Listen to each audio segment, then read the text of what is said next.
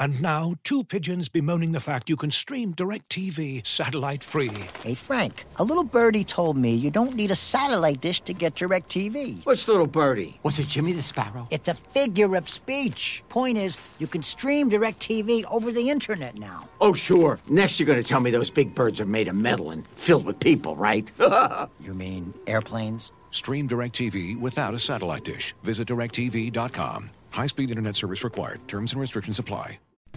As you've probably heard by now, we've teamed up with BetMGM this season. We'll be using BetMGM lines to make all of our picks, and we'll have special offers for our listeners each week. If you haven't signed up for BetMGM yet, use bonus code The Athletic, and you'll get a 1-year subscription to The Athletic, plus up to a $1,500 first bet offer on your first wager with BetMGM. Here's how it works. Download the BetMGM app and sign up using bonus code The Athletic. Make your first deposit of at least $10. Place your first bet on any game and claim your voucher for a 1-year subscription to The Athletic. See BetMGM.com for terms. U.S. promotional offers not available in D.C., Mississippi, New York, Nevada, Ontario, or Puerto Rico. Gambling problem? Call 1-800-GAMBLER. Available in the U.S. Call 877-8-HOPE-NY or text HOPE-NY 467-369 in New York. Call 1-800-NEXT-STEP in Arizona. 1-800-327-5050 in Massachusetts. 1-800-BETS-OFF in Iowa. 1-800-270-7117 for confidential help in Michigan. 1-800-981-0023 in Puerto Rico. First bet offer for new customers only in partnership with Kansas Crossing Casino and Hotel. Don't forget, if you haven't signed up for BetMGM yet, use bonus code The Athletic, and you'll get a 1-year subscription to The Athletic, plus up to a $1,500 first bet offer on your first wager.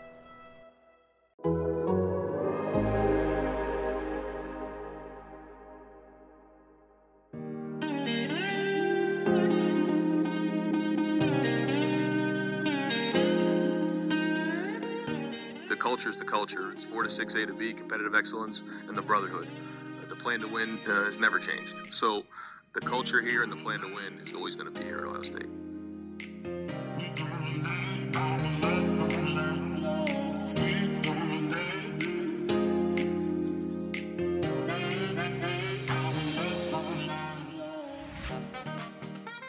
Welcome back to 4 to 6 with A and B, your Ohio State podcast brought to you by The Athletic. This is Bill Landish, joined as I always am by Ari Wasserman. And Ari, I'm trying to talk fast because there's a lot happening, and I feel like we got to get a lot into this show. It's a busy time of year. Yeah, and it's too bad that you won't have to travel to Fort Worth. I'm sorry. This will be the podcast where we talk about how the NCAA doesn't want us ever to see each other. I kind of feel like there's some mass conspiracy, and I'm still not even sure you're coming to the wedding. Like, you say you are, but I haven't seen this guy for 20 months. It's a long time. And then we might get a double dip because after the wedding, we might be at a conference together. So right. That'll be cool. That's right. Listen, if Ohio State goes to the Sweet 16, it's in San Antonio, although you're not going to be there. You're not going to be in Texas. No, I'm going to be at a bachelor party. That's right. I'm not going to be my bachelor party. I'm not going to be your bachelor party. That Landis was invited to and politely declined. I'll miss you. I'll probably be betting. Let me be honest. I don't anticipate that you're coming to San Antonio anyway. So we'll. I think you're going to have a nice overnight trip to Pittsburgh. You might have dinner with your wife's mom, and then you'll be on your way back. Well, no matter what happens. Landis' wife texted me and said she wanted to visit Pittsburgh this weekend, but her mother said she had no time. And then she found out that Bill was going to the NCAA tournament in Pittsburgh and made time to have dinner with him. That's right. Is that true? Yeah, I'm the favorite.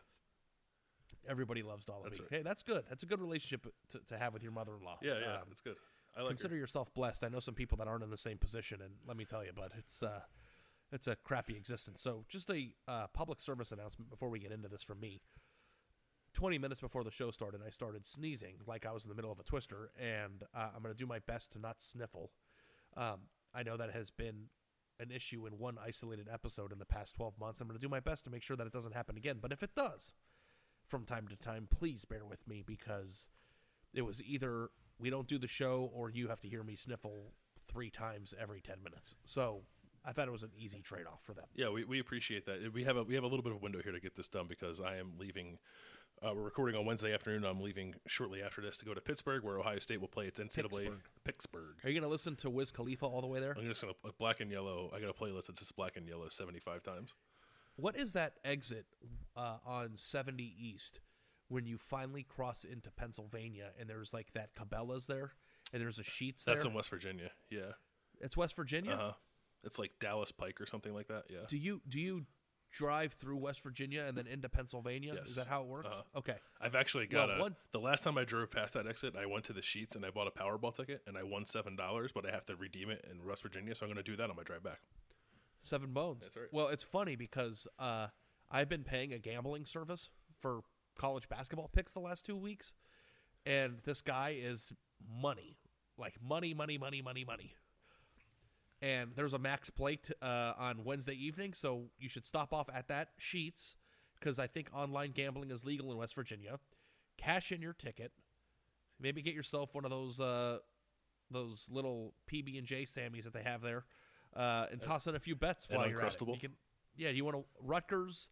By the time people are listening to this game might be over, so you'll know whether I lost or not. But Daddy is going big on Rutgers on Wednesday evening. Love that. So. And everyone's like, why does Ari continue to refer to himself as Daddy? I honestly don't know the answer to that. And there's a lot of self-evaluation that needs to occur in my life. But I don't know what you think about that game. You are far more into the basketball world than I am. But this is this guy's max play of the day. I don't know, who's Rutgers playing? Notre Dame in the play-in game. Rutgers wins. Yeah. Notre Dame probably should not have been in. Rutgers is a dog. Yeah, I like Rutgers. Plus, if Rutgers wins, I get to tweet my picture of Paulie Walnuts pointing the gun with the Rutgers logo on his hat, and I love that. So we need that to happen. But that was before inflation, Tone. Anyway, Ohio State's playing on Friday against Loyola Chicago, and it's an NCAA tournament opener. We're going to talk about that more in depth later in this episode. We have some spring football topics to get into as well. Ohio State had its first week of practice last week. They went twice, and now they are in the middle of spring break. They'll be back at it next Tuesday. I will be there no matter what happens with basketball. Maybe I'll be there and then leave for San Antonio right after, but I'll be there. And we'll get to watch 2 ships crossing in the night. That's right. We'll get to watch a little bit more practice that day, so I'm excited about that. So we have some football stuff we want to talk about, but Ari, we wanted to the first topic we wanted to get into was some news that happened last week after we recorded our podcast regarding Harry Miller, who retired from football last week and put out, what I thought was, I don't know any other way to describe it other than brave, to kind of admit what he admitted to there. He had been going through some mental health struggles. He admitted that he approached Ryan Day, telling Ryan Day last year that he was having some suicidal thoughts, and felt like he got the help that he needed from the program, and from everything I can tell, continues to feel that way. But the decision that led him to was to kind of walk away from football here. I think he'll still be part of the program in some capacity. We're obviously very happy that Harry is still with us and wish him the best. But I know you, before Harry got to Ohio State, did some kind of extensive reporting on him, went down to his home in Georgia, visited with his family. So I just wanted to kind of give the floor to you if you wanted to share some thoughts on Harry as well. Yeah. Well, the first thing I'll say about that, Bill, and this is a jokey podcast, and people know us as the fun-loving best friend duo. But when I read that post, and I was a few hours late to the game to read that, it broke my heart. And it was moving in a way that I can't say that I've read something that moving maybe in my entire life. To the point where I was emotional. Again, I don't know if that had that same impact on you. Mm-hmm. And I think part of the reason why was because Harry is such a gifted writer, first of all. And was very raw in his emotions of what he has gone through and what he has to overcome and what he wants to do for people. And if you haven't read his specific post, I don't want to read it for you. I think that it's something that you should internalize on your own.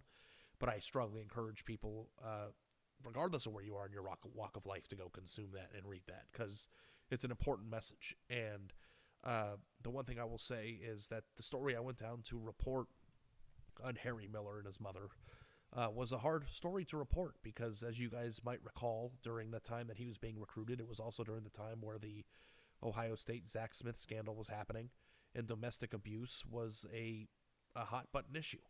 And his mother and Harry invited me into their homes and talked to me about real-life issues in a warm, realistic, and inviting way, in a way that they didn't have to talk about it with somebody they didn't know. I came from Ohio to their house in Georgia, and they invited me in like I was their family. And his mother, Christina, is a very powerful and warm woman. And I just wanted to say that it was one of the best interview experiences I've ever had in my entire life. I felt like I was comfortable, and they are just genuinely good people. And anybody who's even been semi-familiar with Harry knows that he's a tremendous young man. The work that they do in Nicaragua, his outside interests, he's very bright. He's very, different from the typical football player, and is a kid that has everything ahead of him. And I just wanted to say that I, too, believe that it's a very brave thing to say. It moved me deeply. I'm very thankful for him doing that, and I truly believe in a world where social media is littered with terrible things that this is something that can help people. And I just wanted to say to you and to anybody listening and to Harry, if he hears it, and to his mother, Christina, that I'm happy he's here. And I'm happy that he's okay and he's getting the help that he needs. And through that help, also helping others is a tremendous thing, and that's something that's kind of been a theme in his life, and the world's a better place with Harry in it. So I don't know how much more we have to go into that, but I was very moved, and I'm happy that he shared his story. Yeah, no, that's well said, and I echo all of that. I guess the only thing I would add to it is it wasn't a good reminder. It was a sobering reminder. I think that sometimes we wonder what's going on with athletes or coaches or really anybody, and we don't always know. And maybe we can be a little more graceful with some of that sometimes. Even myself, like at that day, the day before that, I asked Ryan Day a question about Harry Miller, just like, what's up? And Ryan Day answered it in a way that I thought was weird. Now I know why, but my inclination was like I don't know.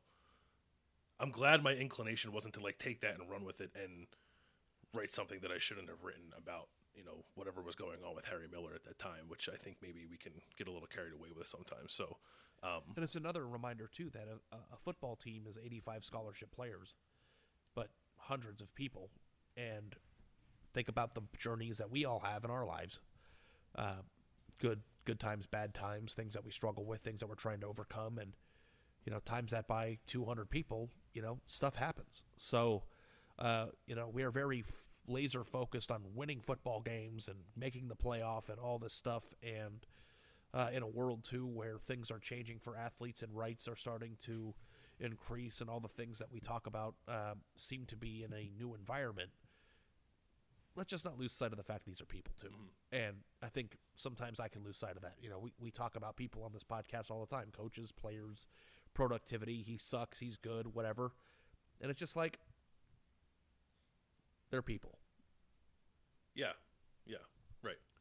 Right. So again, we're appreciative that Harry saw or found the courage to share that, because I think it's an important message. We certainly wish him the best moving forward. As we both said, we're glad he's here, and he's still going to continue to do great things. He's a brilliant young man who can impact the world. Certainly beyond football, and was going to anyway.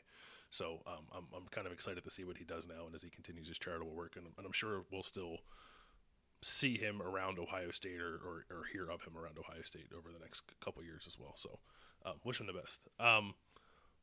More spring football stuff, shall we? Shall we dive in? Yeah, go ahead. Or what do you think? Do you think we should just do 10 of basketball because it's March Madness week and people are filling out their brackets? Like, what order do you think? Because I'm kind of torn. I have a thought about basketball. Okay, let's do some hoops. Let's do some hoops, and then we'll finish with football.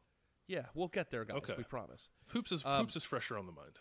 Yeah, it's like it's 1 week a year where hoops takes precedent, and I think I should be okay with that, and I think it's this week. So let's give it some respect, because there are people who listen to this podcast who care deeply about the Ohio State basketball team.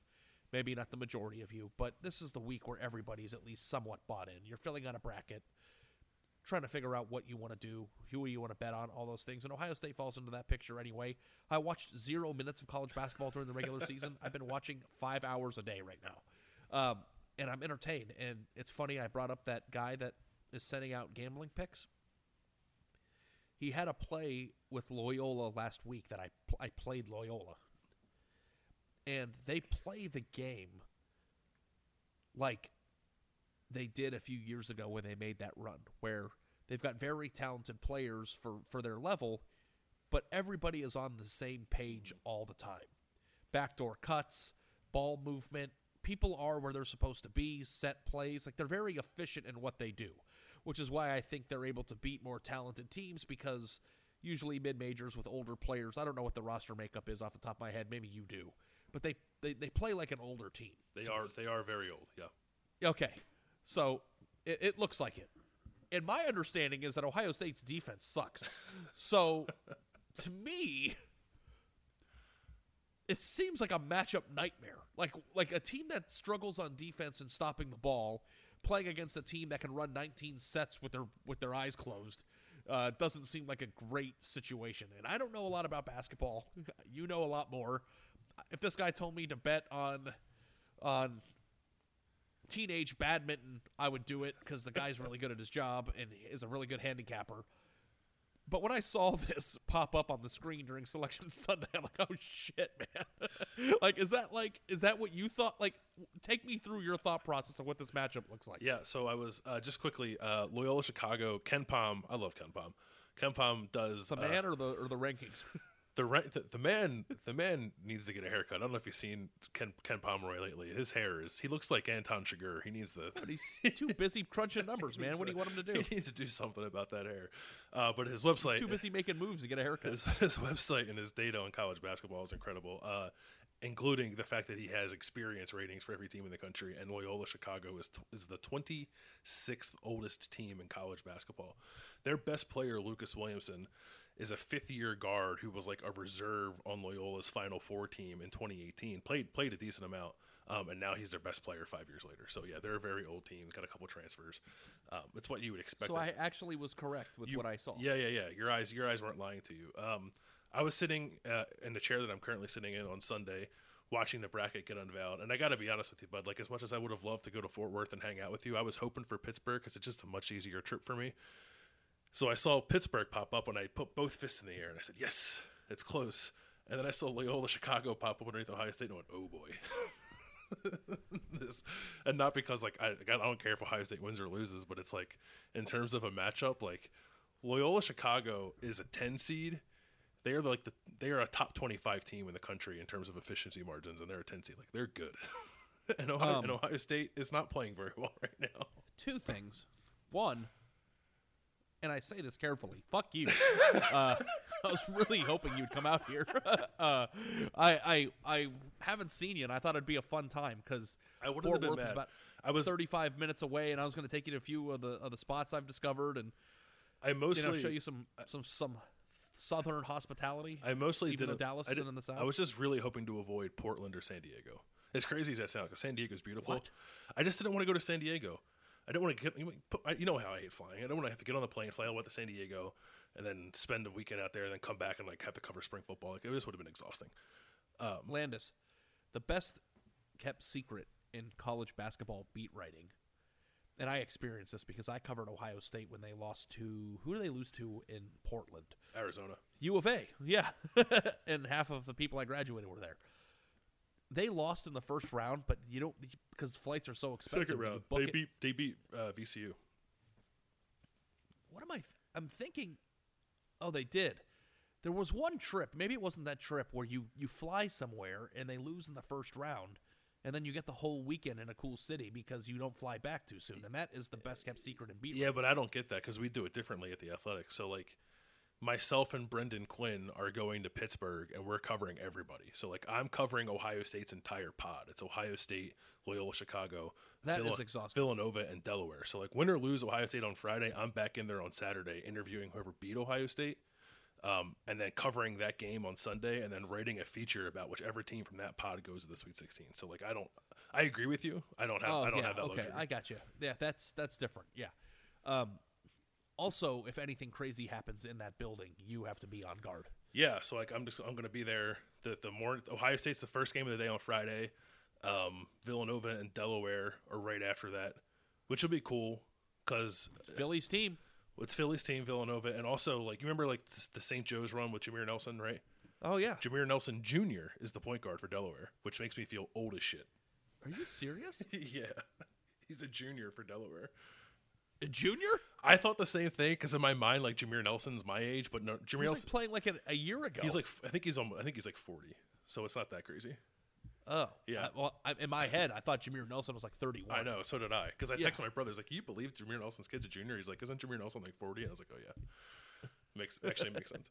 But anyway, that'll be fun. But back to Ohio State. Yeah, it's not it doesn't look like a great matchup on paper because Loyola is like, it's a program, right? It's like a well-oiled machine at this point. Porter Moser is no longer there. He's at Oklahoma, but that the program kind of lives on. And the thing that he built, that the team that got to the Final Four in the Sweet 16 last year, is still that thing. And actually the coach now is Denzel Valentine's brother, Drew Valentine.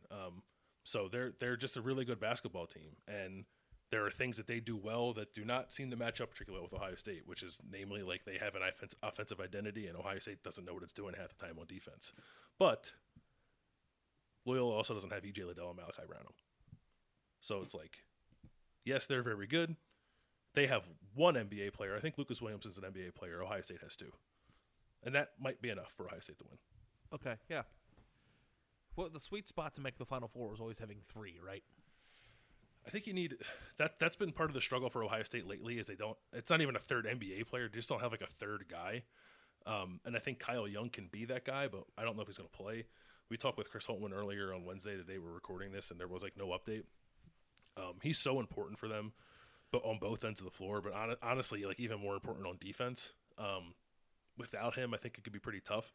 But I also think that like if Zed Key plays and Joey Brunk plays, those are two big guys that Loyola doesn't have bodies to match up with. Loyola is on a very big team.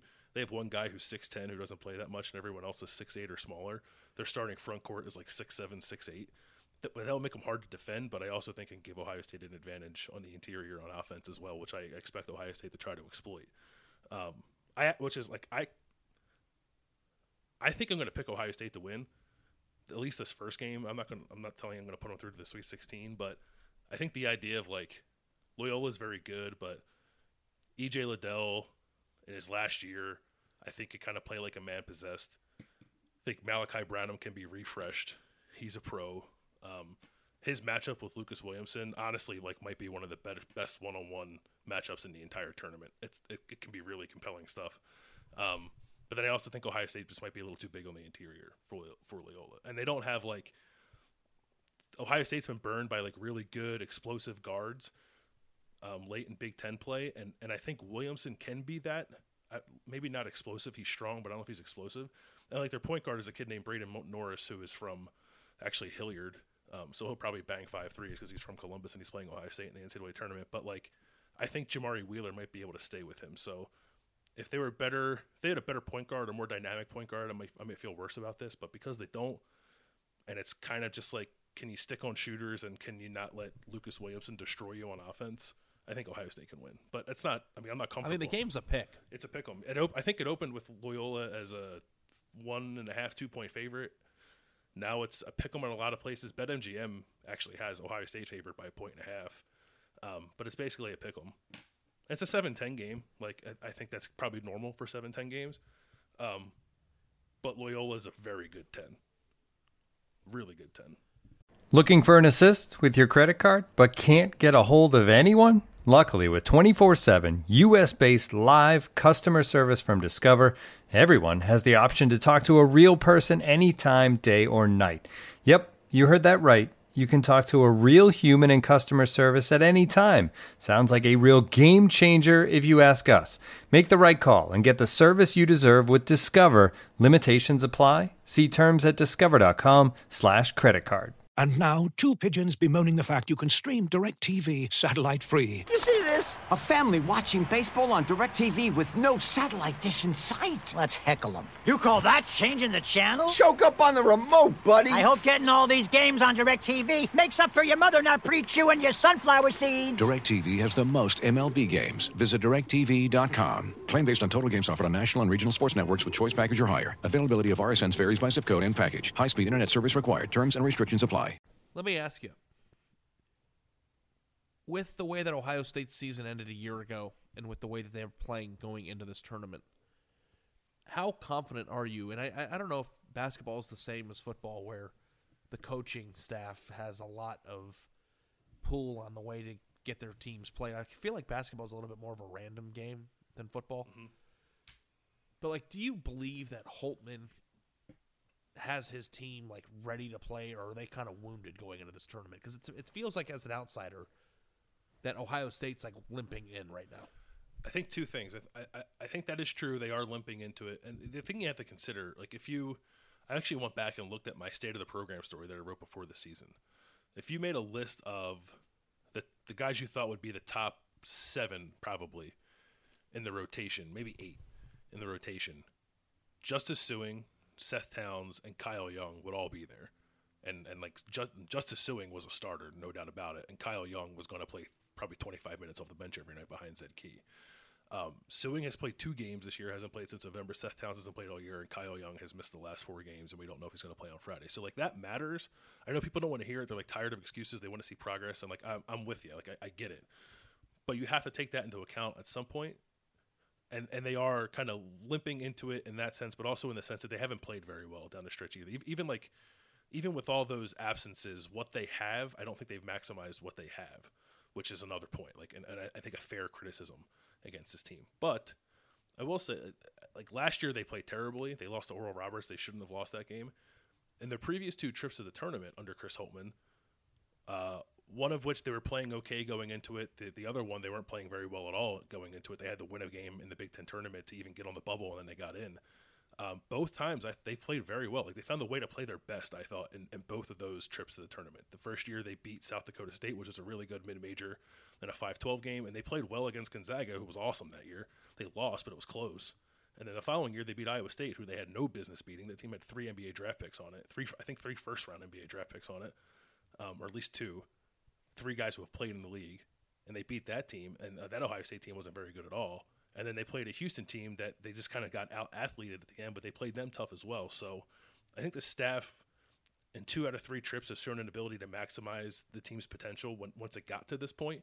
But I totally understand if you've watched the last month of Ohio State basketball and think to yourself, like, there's no way they're going to win this game. They're going to go one and done again. Like, I totally get that. They've not inspired a lot of confidence. So they have a really good recruiting class coming in next year, right? Yeah. Yeah. So what is progress then? Sweet 16, is that tangible, fundamental progress? You go out this year, you get to the Sweet 16, you say goodbye to some of the cornerstones that are on this roster, and then welcome in the new wave of players that can help get you over the hump? Or is like Sweet 16 basically I feel like Sweet 16 might be the ceiling right now for this program almost. I don't know. Am I... Like, because the ceiling used to be the Final Four. We've seen it happen 3 times in the not-so-distant past, and it's becoming the distant past. But, like, is Sweet 16, like, a reason to celebrate big time? Like, are we at that point in Ohio State basketball now where it's like, you make it that far, successful year, this is great? I mean, I think a Sweet 16 should always be that. I think a Sweet 16 should be that for every program. Like, I get... the expectations are different for every program, and even if you think you have a national championship ceiling, like, it's really hard to get to the Sweet 16. Like, I don't think people have an appreciation for that. I understand that Thad did it and had an incredible run for what was it, like 7 years. Like, it's not easy to do that. So, like, the idea that, like, oh, we should just do that every year, nobody does it every year. Gonzaga has done it almost every year for like the last decade, but they're like kind of the only one. So like yes and no. Like Ohio State shouldn't be striving to merely get to the Sweet 16, but at the same time, like when it happens, like I would hope that there is an appreciation for how difficult it is.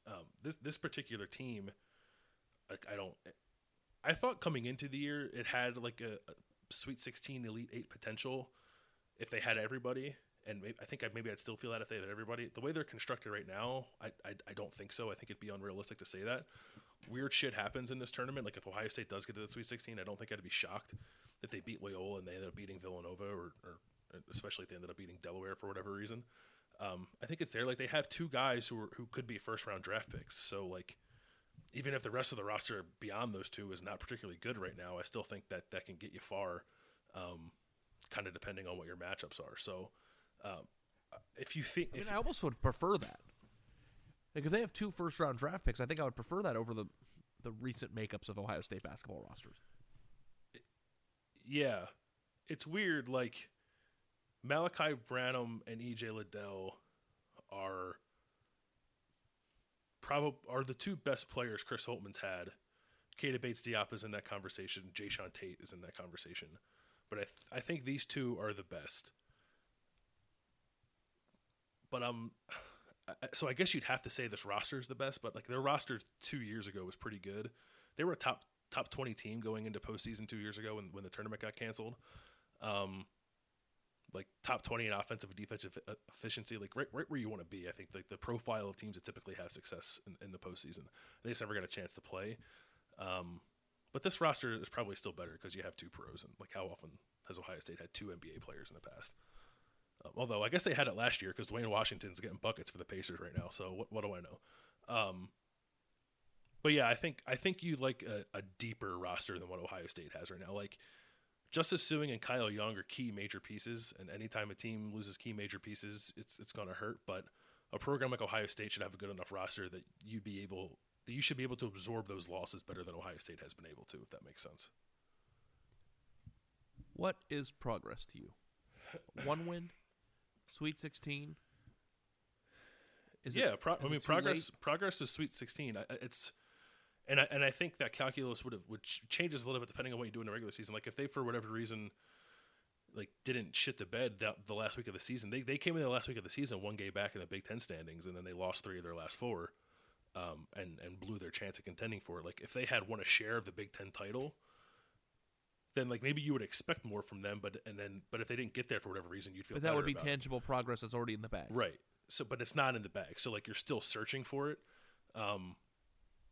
With this team the way it's made up now, like if Kyle Young is like done and Justice Sueing I think isn't going to play, then like win a game against a good Loyola team, I think you feel okay about that. It's not to say that it's enough and that's what Ohio State should always be, but like for this particular team, I think one win is like, oh, okay, like way to salvage something.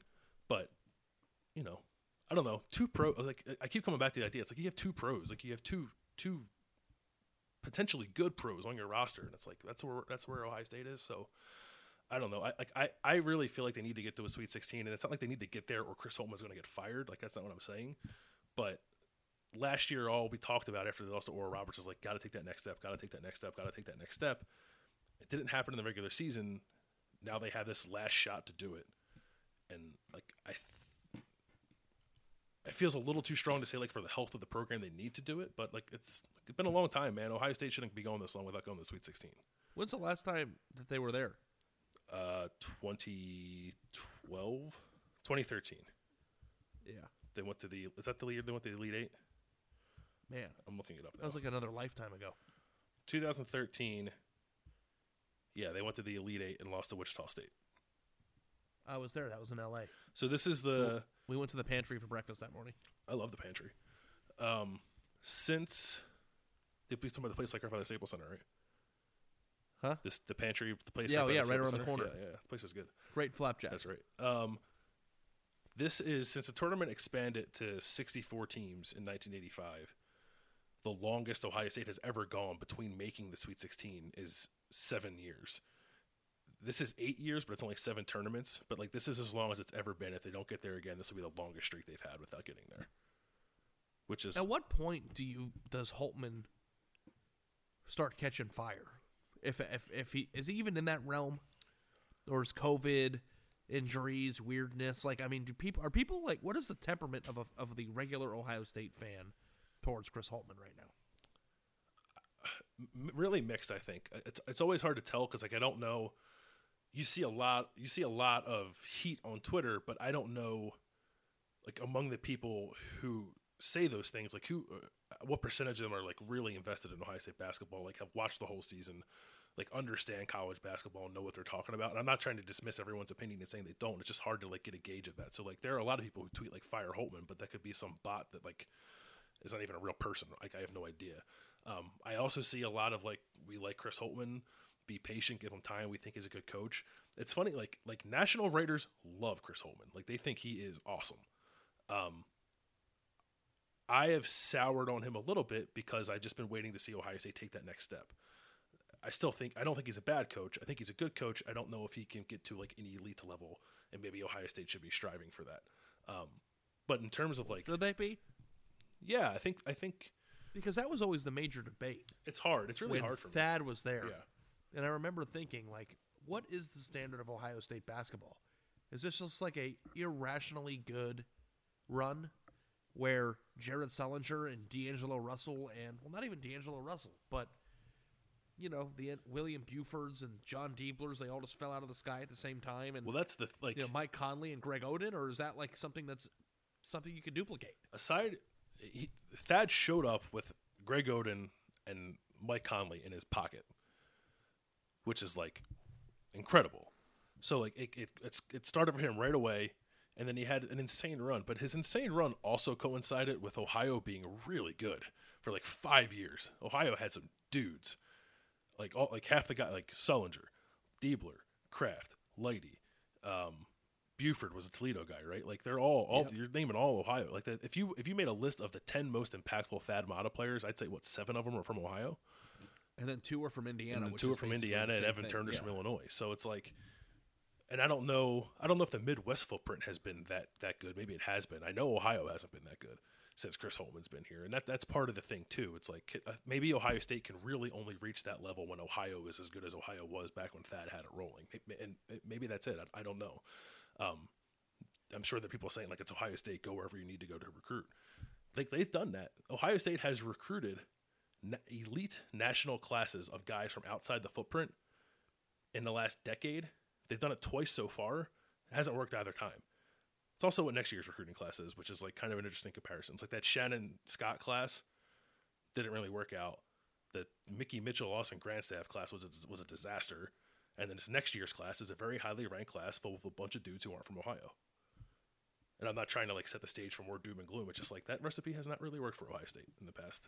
Yeah. Ohio State's been rocking when Ohio was rocking, and Ohio's not rocking right now. Can I ask one non-Ohio State related question, and then we can move on to football? Yeah. Well, okay, just give an official prediction of what you said you think they're going to win, but just give me your Bill Landis, what you anticipate for the first weekend for Ohio State. It's really hard to give a pick right now because I don't know if Kyle Young is going to play, but and I don't even have like a lean on whether or not I think he's going to play. But I think Zed Key will play, and I think Joey Brunk can give him something inside, and I think EJ Liddell can be pretty hard for Loyola to handle too. So I'm gonna pick Ohio State to beat Loyola and lose to Villanova. Philly bias. Fun fact: Ohio State, not in Philadelphia. Villanova, not in Philadelphia. Ohio State is every bit as much in Philadelphia as Villanova is. That's right. Can I ask a God's going to punish question? me. God's going to punish me, make me read about Villanova. Can't wait. A college, yeah, that's going to be great. By the way, you're going to have to ask the coach how they've conned their way into being Philly's team. Okay, one recruiting question, because this is like the stars matter in me, and it's got nothing to do with Ohio State. But how is Indiana what they are right now, and why aren't they a perennial powerhouse? Like, what is stopping them? They've got the tradition, they've got the resources, they've got the talent in the state. It's like, what college football team in America is Indiana for basketball? It's like, is it Texas? Like, what's wrong with them? Like, I don't get it. I think my personal opinion, and this sounds crazy now because he just got fired from Georgia, but I thought Indiana kind of pulled the plug a little early on Tom Crean. It's like Tom Crean was pretty good, and they had I think he had one bad year, and they got rid of him. And they hired Archie Miller, who did not do a very good job there, and is like one of the guys I point to when I expound my theory of guy at a good mid-major program is more about the program than it is the guy. Like I think that happens in football a lot, and I think it happened with Archie Miller in basketball. You think Dayton is a good Dayton exemplifies that? Yeah, Dayton's usually pretty good, right? Because I know a young man named Matthew Hager that would probably push back on that a little bit, but maybe I'm wrong. Yeah, okay. Maybe I'm off in that comparison. In my mind, it's like Dayton has been a pretty solid mid-major program no matter who was there. Yeah, they're solid for sure. Yeah. It's like UCF in football or Memphis in football. It's like I don't think I'd hire that coach.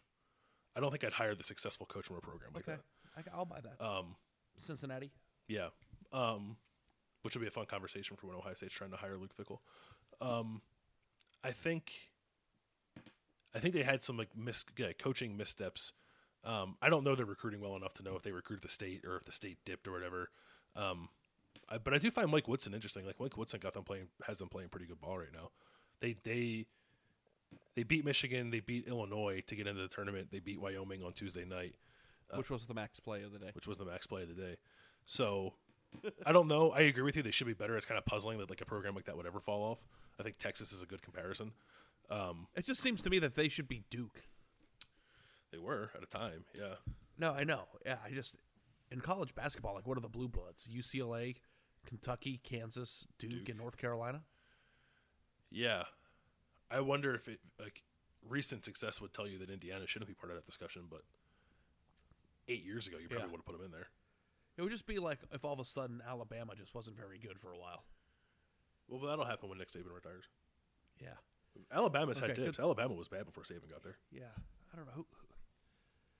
I just feel like basketball is Indiana. Indiana basketball should be Ohio State football, or it's never bad. Yeah. Yeah. I mean, in college basketball, it's not as easy to maintain top-level success because early exits from the tournament happen to everybody. They should never be bad. Right. Like, they've been bad a few times, haven't they? Yeah, this is, I want to say this is the first time, like, 4 or 5 years they've been in the tournament. I'll look that up. I'm Googling it. Hopefully Wikipedia. And also, being in the first four doesn't count. Now they're in the NCAA This is their first, this is their first tournament since 2016. That's insane to me. Haven't won the Big Ten since 2016 either. Man. Yeah. What a world. What a world indeed. Okay, so we've been on this Did you fill out a bracket? I did, but I just copied the gambler that... And he has Loyola? He has Loyola, yeah. I think it's going to be among the trendier upset picks is Loyola over Ohio State. Yeah, and it's like, also, too, if I were filling out a bracket and I was trying to find what seeds were upsetting, if I saw a 10-7 was a pick, I would just by default pick the 10. Because you're trying to account for upsets, and if the spread... Like, they'll bill the game if Loyola wins as a major upset, and I'm not sure that's the case. No, and Ken Pom, and I didn't realize like Ken Pom's not the end-all be-all. It's just the thing that I like to use as a shorthand for determining quality of teams. Loyola's 24th and Ohio State's 31st. So it's like, yeah, like Loyola's the favorite. So like just because they should, like, I understand they shouldn't be. Like if you're but I just feel like the 10 seed thing is a fallacy. Yeah, they're and teams get underseeded all the time. Frankly, it probably happened in Holtman's first year when they played South Dakota State. That was like a 30-win team. They were really good. Had the, I think, leading scorer in the country in Mike Daum. That year, I think Ohio State losing was the trendiest 12-5 upset, and Ohio State won. The year after, no one picked Ohio State to upset Iowa State, and Ohio State won. Last year, they were favored by a lot because they were 2 seed playing a 15 seed, and they lost. So maybe this is a sweet spot. Yeah, well, at least it won't be embarrassing. I don't think last year it was embarrassing. Yeah, no. Last year losing as a 15-2, like it's happened. They weren't the first to do it, but it's still rare. This is a 10-7 game against a really good mid-major program that was in the Sweet 16 last year and the Final Four 4 years ago or 5 years ago. So Sister Jean's going to be there, huh? Yeah, she'll be there. Are you going to interview her and write a cool, fun, quirky story about how cool it is that she's there again? You know, I gotta tell you, I don't care. Yeah, no, me neither. Okay. I hate to be cynical about it. Just like, good. Why was everybody so obsessed with her? Because she's old? I have no idea. It's like it's a sports writer thing. Sometimes I can't tell. It's like, is everybody obsessed with her, or is it just like self-important sports writers who are obsessed with her? I think usually it's the latter. I mean, she was in every single montage, and every single like shot, and every single game they played. There was like a 20-minute preamble about Sister. I don't even understand what her role at the school is. She's 102 years old. That's insane. That's good crazy. for her. That's awesome. Yeah, that's great for her. Yeah. Not you and me, bud. No way. I'm hoping. You know what her secret was? I'm hoping to make 60. Did she not eat pizza for every meal? She ate a lot of onions.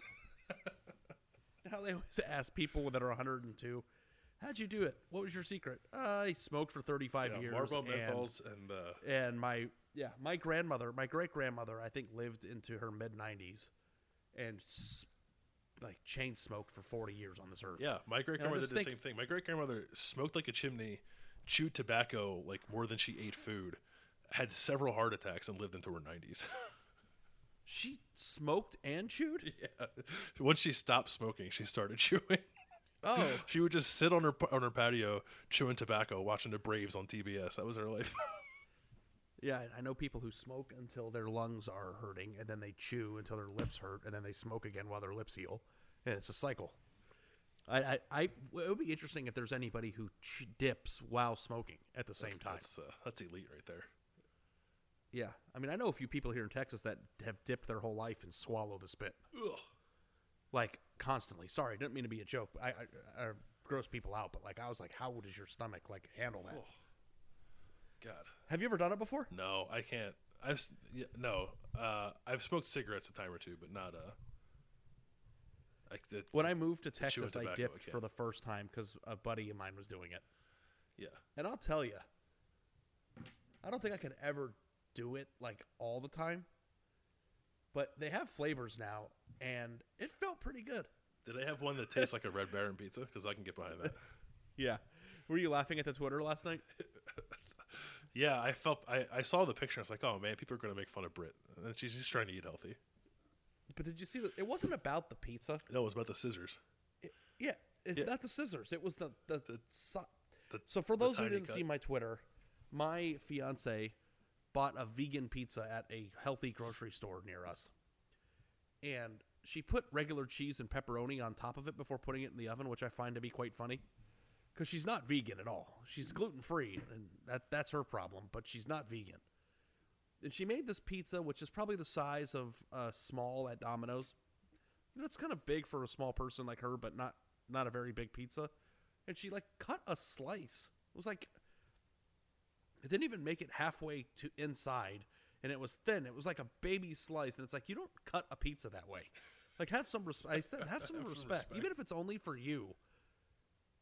You have to cut it into equal triangles so that if somebody wants to share or there's left, like, this is anarchy. And then somebody asked me a question in my mailbag about whether or not I even bothered to cut my Red Baron, because he just picks up the wheel with his hands and eats it like a sandwich, and that's barbaric. It is. But, yeah. Okay, so we've been on this podcast now for 40 minutes and haven't talked about football. So why don't we... Real quick, before we do that, we'll close in like 20 minutes or so of football. I forgot to say this at the top, and I meant to. Hopefully you'll listen to this before the games tip off on Thursday, but we're doing our bracket pool again on Yahoo Sports. You should be able to search 4 to 6 with A&B 2022 on there. I've tweeted it out several times. It's the pinned tweet, at the top of my profile. It's free. Create a bracket. I think there's like 70 people or so in there now. Whoever wins will get to come on the show at some point later on and basically like co-host with us. We'll talk about whatever you want. You can be a part of the show, whole show, whatever you want. It's like your prize for winning is you get to come on the show, brag about winning, and then we can do whatever you want on the podcast. So it's on Yahoo, and again, it is the pinned tweet on my Twitter profile at BillLandis25. And if for some reason you're listening to this and you can't get to that, shoot me an email, blandis@theathletic.com, and I'll send you the link that you need to get. You know what's so funny? On Yahoo. I'm going to win because the person who filled mine out is like somebody who sits in a cave somewhere and just crunches Ken Palm all day. And it's going to be, I don't know, maybe I won't win, but like, wouldn't it be funny if I just won the competition? Yeah, I thought about that last year. Like, not that I've never won a bracket pool in my life, and I never will, but if one of us ends up winning, I never will. We'll just pick the first person, like the first person who wasn't already on the podcast who had the highest. Well, score. last year we did it with somebody. You remember his name? I don't. I'm sorry. He was awesome. So hopefully whoever comes on the show this year will be quite as good. Take no offense. I don't remember anyone's name. Sometimes I forget my own family members' names. Today I was lifting weights with somebody, and they said to me, Rachel's texting me. And I said, who? And they said, Rachel. And I said, I don't know who that is. And she's like, that's your mother-in-law. So that's where I'm at. Yeah. All right, let's talk about some Ohio State football, shall we? Thank you for indulging us here with some hoops talk. It is March Madness, and if this weekend goes the way everyone thinks it's going to go, that'll be the last time we talk about basketball until next March, probably. We'll see. Spring football underway. We talked with Ryan Day, Jim Knowles, Kevin Wilson, receivers and running backs last week. Ari, as someone who is not, around the program day to day like you used to be, who among those people would you have been most interested to talk to last week, and why? I think the answer to that question is obviously Jim Knowles, right? Mm-hmm. And I don't really know that I'd be particularly interested in the things he was saying.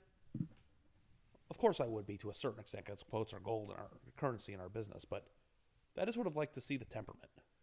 Yes, I think that's a good point, yeah. Did he walk with that George Bush, out to a press conference walk where he was determined to get to the microphone? Or, you know what I mean? Did he have an aura about him of, all right, guys, I'm running the show here? Yes, which, I sometimes feel, corny even mentioning, but I think there is a thing about having a presence about you. And it's not so much how do you handle the media? It's I want to see if I can pick up on how you command the attention of the team, how you command the attention of the defense that was terrible last year and has to be much better next year while it's learning your brand new system. And how seriously he respects the dire situation. Yes. And I would say that, in that regard, he's kind of checked all the boxes. And to the point where the first question was from Dave Biddle was what's your philosophy on tackling? And Jim Knowles stands up and gave a 5-minute tackling clinic, which was very informative. I just both times we've talked with him, I've come away feeling really good about his ability to connect with players. I think there's there's enough out there about him from Oklahoma State about how he runs meetings. They're shorter meetings. They're super interactive.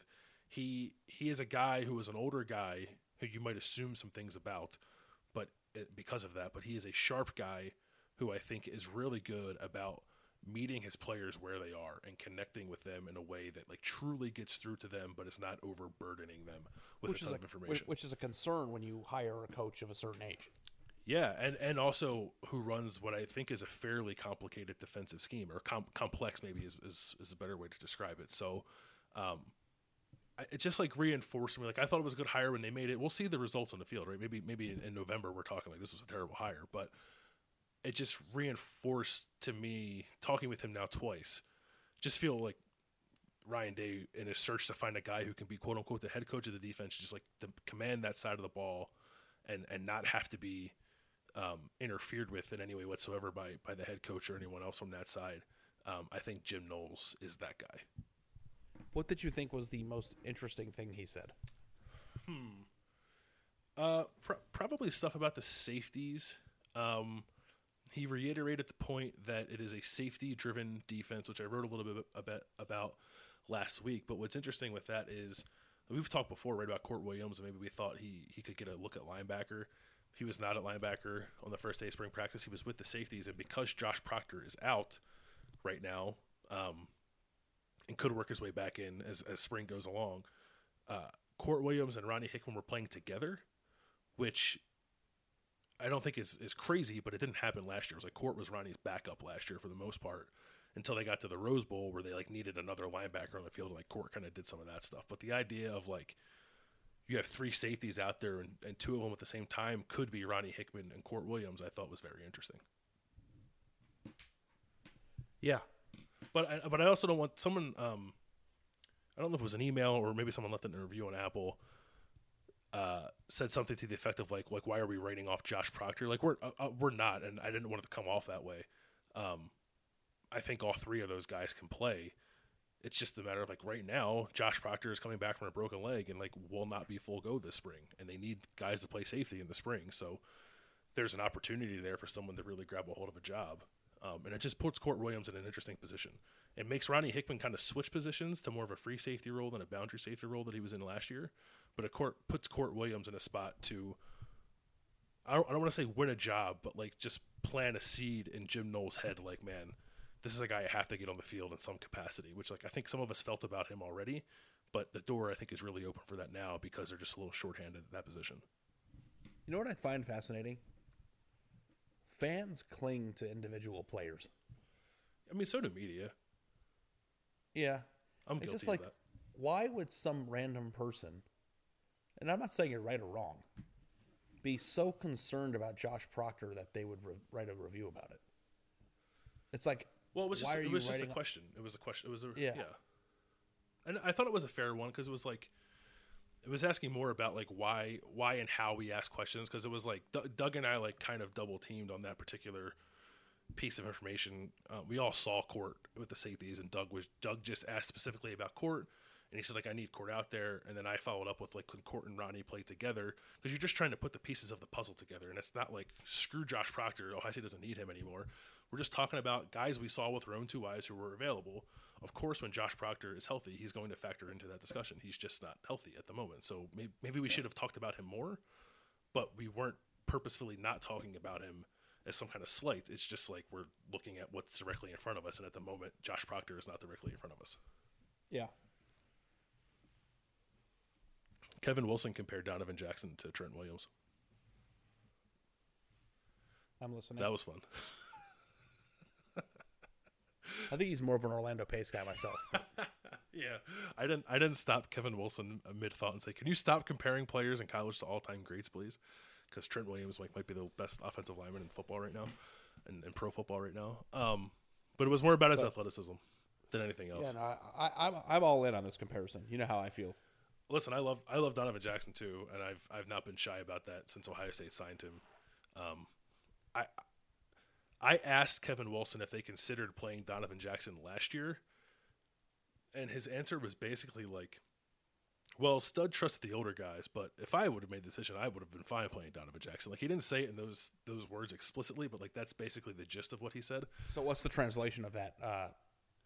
Listen, asshole. I think they're Donovan. Like they weren't good enough at guard last year. And it was like because like in their search to get like the quote unquote best five, they played two guys out of position and hurt themselves for it. And like I feel bad saying that because Thayer Munford had been a really good tackle up until that point. He just wasn't a very good guard. And Paris Johnson was like an okay guard, but clearly I think uncomfortable in those spots. So like I feel like they could have been better up front last year if they would have been willing to pull the trigger on that.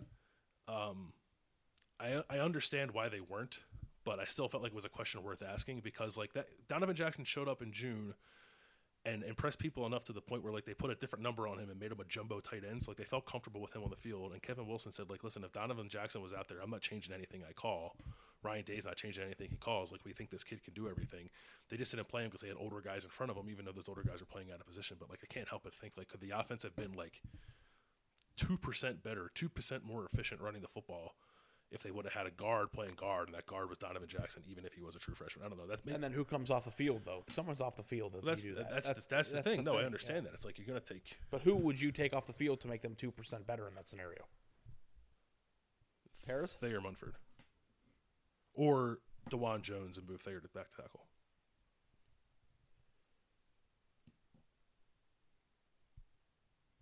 I don't know. I think I'm waving my head. I think that's why it was difficult because it's like, okay, you want to play this guy, who comes off the field? It's like, because even like Matthew Jones is good too. Like they've rotated Matthew Jones in. Why couldn't they rotate Donovan Jackson in? I don't know. Yes, too many good players, dude. Listen, Ohio State's got too many good players.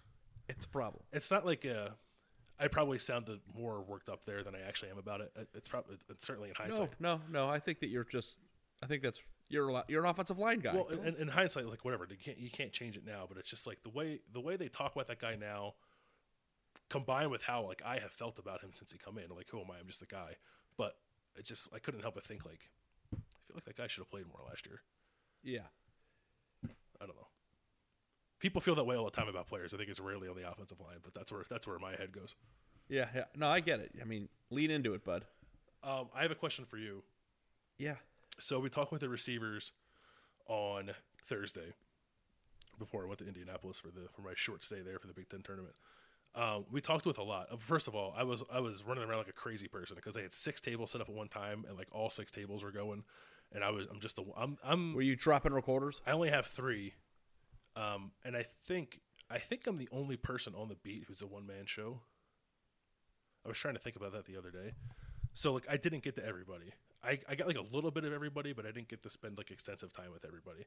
And the one guy like I was around for maybe 3 minutes was Cameron Babb, who is healthy this spring, like doing everything, is not limited in any way whatsoever. And this kid like is jacked. Like he is I saw the He video. is among the most physically impressive-looking players I've seen covering this team, and like I don't know why I never noticed it before. Frankly, I don't. Maybe I've never been around him in that way before. But like you look at him, like oh yeah, like he's one of the best receivers, right?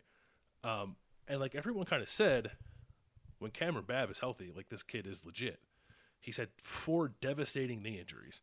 He was a top 100 player, wasn't he? Yeah, he was like number 70 something overall. Yeah. He's torn each ACL twice, and is somehow still giving it a go and still playing. Like we credit him for that. I hope he's able to get on the field. But like my question to you is, like, is it realistic? Like, is he gonna say he's healthy? Say he gets through this and he's healthy. It's like Cam Babb playing for Ohio State in some meaningful way, a realistic possibility this year, given all they have at receiver. Cam Babb has kind of turned into like the emotional captain of the team, right? I mean, he was literally a captain, yeah. Yeah, but like emotionally, Yeah. and like people view him as a leader. And here's what I think about Cameron Babb. He's fighting 2 separate battles right now. One, he's fighting his body because he has to stay healthy and get to a point where he's physically able to compete at a high level, despite the fact that he's torn 2 ACLs twice. So that in and of itself is a hard thing to do, to stay healthy, to be confident, to get your body in a place where you're competitive. But on top of that, you have to be one of the best receivers in college football to get on the field with the guys who are going to be on the field. So to me, if you look at the way that it's going, I would think that it's unrealistic. Now, depending on what you think of as like a real role, like is he a 25 catch person? Maybe. I don't know. He's never caught a pass. Like I don't know. He's only been healthy for 1 fall and he has not caught a pass. Is he on the field enough to be targeted 25 times? I think the answer to that question is maybe. Maybe not. I just don't know, like, between all the other top 100 players that are on the team that are healthy, like, you have to win both of those battles just to even get a sniff. Yeah. And I don't know, like, how realistic that is. I mean, also, I saw that Ohio State got a bunch of crystal balls for Carnell Tate the other day. Yes. He put out a top 5, what's today, Wednesday? On Tuesday night. Like right on the heels of a Notre Dame visit. Just way to freak people out a little bit. But I've kind of assumed from the jump that that's been Ohio State. Now, Tennessee's in his top 5. And Tennessee may or may not be dropping monstrous bags to get players in its 2023 recruiting class. Legally this time.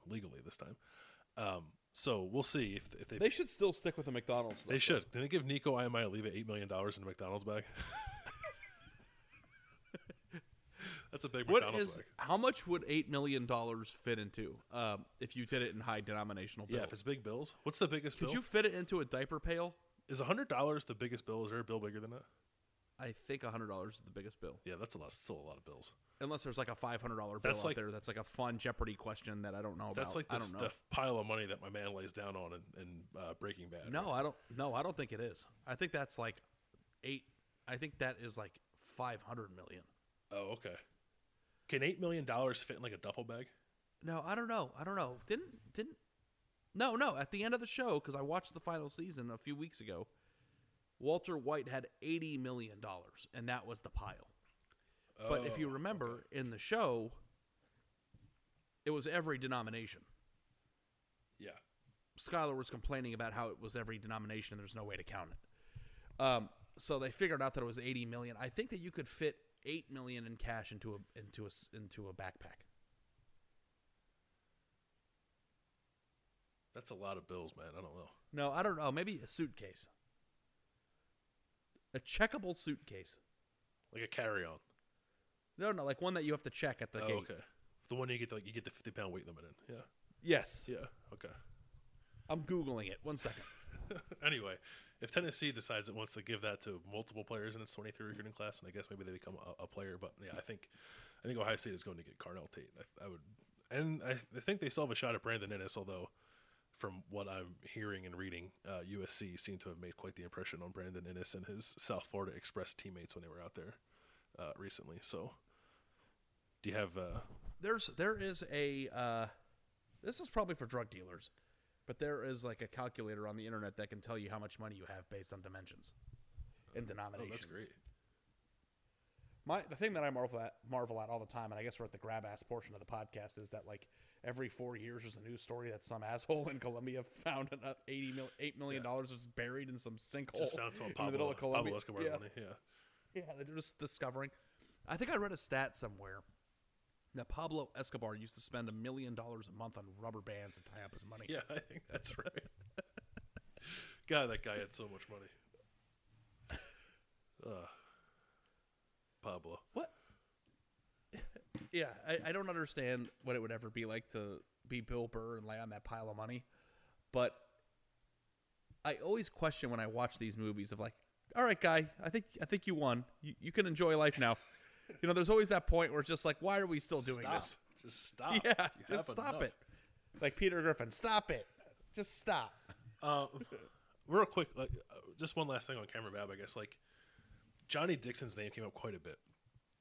And Johnny was a guy who people, I think, wrote off because he had troubles with his knees. Not quite the same as Cameron Babb. I think Johnny's was like more like arthritis and soreness. He didn't have ligament damage in his knees the way that the Cam Babb has. How serious is an ACL tear in 2022?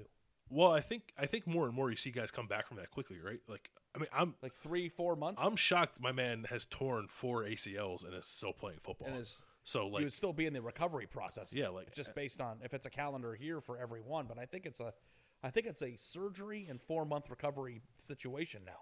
I mean, back when he got game came out, like tearing your ACL was like a career-ending injury. yeah, and I would think the same. Like Ohio State's had guys come back from Achilles tears like really quick. So I think there are some medical advances there that are probably on Cam Babb's side for sure. In fairness, the people who did have the Achilles heels couldn't run before the injuries. Don't slander Justin Hilliard like that. No, he didn't have one. Who had the? Oh, it was Master Teague. Sorry, Justin Hilliard had the bicep. No, that's not who I was thinking of. You were thinking of Tough. Yeah, Tough Borland and Master Teague were the Achilles.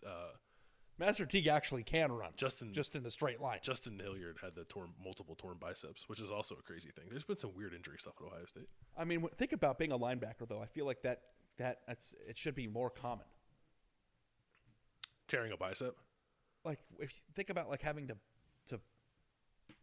wrap, I feel like that would be a lot of seems strain. painful. I feel like if I had to tackle a college, even a high school player, if someone said go tackle that person, and I like actually got to them and wrapped my arms around them, I feel like I would tear both my biceps instantly. Yeah, and I feel like most ACL tears just happen like in non-contact situations, like what happened to Odell in the Super Bowl. But I have a theory on why there's more lower leg injuries now. What's that? And I don't know if this is just stupid, but you tell me. Like, you watch football, the amount of times defensive backs just dive headfirst into someone's knees when they're tackling him is like insane. Well, it's like the only place they let you hit them, though. So, but like, there's no wrapping either. It's just like, I remember one time I was at the Jewish Community Center, and I was playing one-on-one with my friend Mark Ciliberti, who you'll meet at my wedding. Can't wait. And he was kicking my ass, and I got pissed off, and we were like in high school, and I like dove at his knees while he was dribbling and pretended like I tripped, and like I almost blew his knee out, and I felt really bad about that. And it's just like, that's how everybody tackles on every play, just like reckless abandon of smaller, scrawnier defensive backs like barreling their helmets into people's kneecaps. It's like, there's no, the idea of head up, lower center of gravity, grab the legs, wrap, and pull up is just not a thing anymore. And it's like, I know that he gave Jim Knowles gave a tackling clinic, but I feel like tackling in the modern day game is just like sweep him like Street Fighter with your shoulder pads. Yeah, there's a lot of the rugby style tackling is lower on the body, like kind of wrap and roll. Cam actually ran through. But there's not a lot of wrapping, is there, Bill? Depends on how you teach it, I guess. I think they teach it. Like when you're watching football as a spectator, do you see a lot of wrapping? With the best tackling teams, you do, yeah. But not by and large, like on average, probably not. Not enough, anyway. Especially when a player gets to the second level, I think. Yeah, there's a lot of... That's part of Ohio State's problem last year, I thought, with their tackling. It's like a lot of guys like flying in out of control, hitting somebody like up on the shoulders, bouncing off them, and then that guy keeps running. It's like, that's not how it's done. That's not how Jim Knowles teaches tackling, by the way. So Ohio State should be a better tackling team next year. Cam Babb ran through all of his knee injuries, and most of them sounded like, I think all of them were non-contact. He said the last one was like he went off for a catch, he came down, landed weird on his knee, and tore it for the fourth time. So there's a lot of that happens too. Guys just kind of land awkwardly. But it was like to see him out there talking and doing interviews as like, I am a guy who was involved this spring, was very cool for a guy who's had a lot of injury setbacks. And I'm just, I hope for his sake he is to the point where he gets through this, he gets through summer, and like next September he's like, I'm ready to play, and then we'll see what kind of role that is for him. Because outside of Jackson Smith and Jigba, even though they're really good, like the roles aren't solidified, and like you said, he's a top 100 guy. So like if Cameron Babb was just a second-year player in the program who's been biding his time waiting to play with this recruiting ranking, we'd be like, yeah, of course that guy might have a role this year. But I get because of his injury history, you might feel a little differently, but I don't know. I think it's just the two-pronged battle that he's facing that makes it hard. There's also something about him that makes me think like if he's healthy, he's gonna force his way into the equation somehow. So. I don't like comparing him to Johnny Dixon because of those different injuries, but there is a certain attitude. Like I remember Marshawn Lattimore had it too. Yep. Where it's just like you get injured every year. Like what the hell's the point? And these guys are just chipper and positive thinking and you know, I'm blessed to be here type guys. And like I feel like watching the interview that Cam Babb has that same temperament. Yeah, and those kind of guys, like it tends to work out for them for whatever reason. So, but working out for Cam Babb could mean like catches a big touchdown in a close game in the third quarter one time this year. I don't think it means like 60 receptions. Yeah, I'm not saying like, do you think Cam Babb is going to be their second leading receiver behind Jackson Smith and Jigba? Although, I don't know, maybe he could be. I wouldn't pick that. But if there's a little bit more of a rotation this year, and I think there will be, at least on the outside spots, I think he has a chance to be a part of it if he's healthy. Yeah. So, yeah, it's certainly something to track. Yeah. Yeah. One last thing, I'm buying a little bit of Evan Pryor stock. I would like to purchase some Evan Pryor stock. I like that kid. Based on what people are saying or anything you saw, or just based on him, like I thought he had a little bit of a pop last year, just like a little bit of burst that I kind of liked the little bit that he got in there. And I think he's done some things this year physically to put himself in a better position to get a little bit more of a workload. It was kind of weird. Like every time we talked with him and Trevion Henderson, and Mayan Williams, but I really only spent time with Evan Pryor of those three.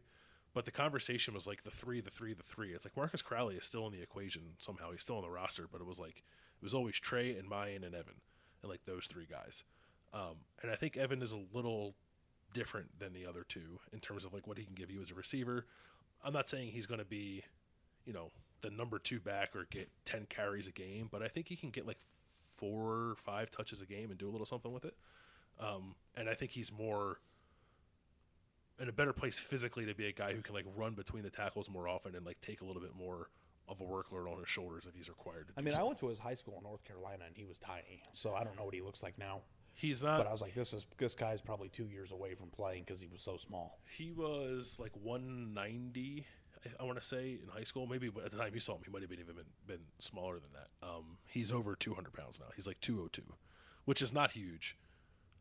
It's probably like 10 to 15 pounds lighter than like Trevion Henderson is. But it's better than it was last year. So we'll see. He could be an odd man out for sure. That maybe that's more likely the scenario for him. But he's got a receiver running back kind of versatile skill set that I find interesting. And I'm wondering if it can get him on the field a little bit. So yeah, that is interesting. Okay, we'll wrap up there. Thank you so much for listening to this episode of 4-6 with A and B. Subscribe to The Athletic, theathletic.com/4-6. I believe it'll still get you $1 per month. Tons of NCAA tournament coverage coming over the weekend if you're into it. We have 2 people at every site. We have 3 and 4 at a couple of them, but at least 2 at every site. We'll be writing about all the biggest stories, and I'll obviously be there writing about Ohio State, win or lose. So enjoy the tournament this weekend. And we'll get back to talking about spring ball and whatever happens with the Buckeyes in the tournament next week. Thanks for listening.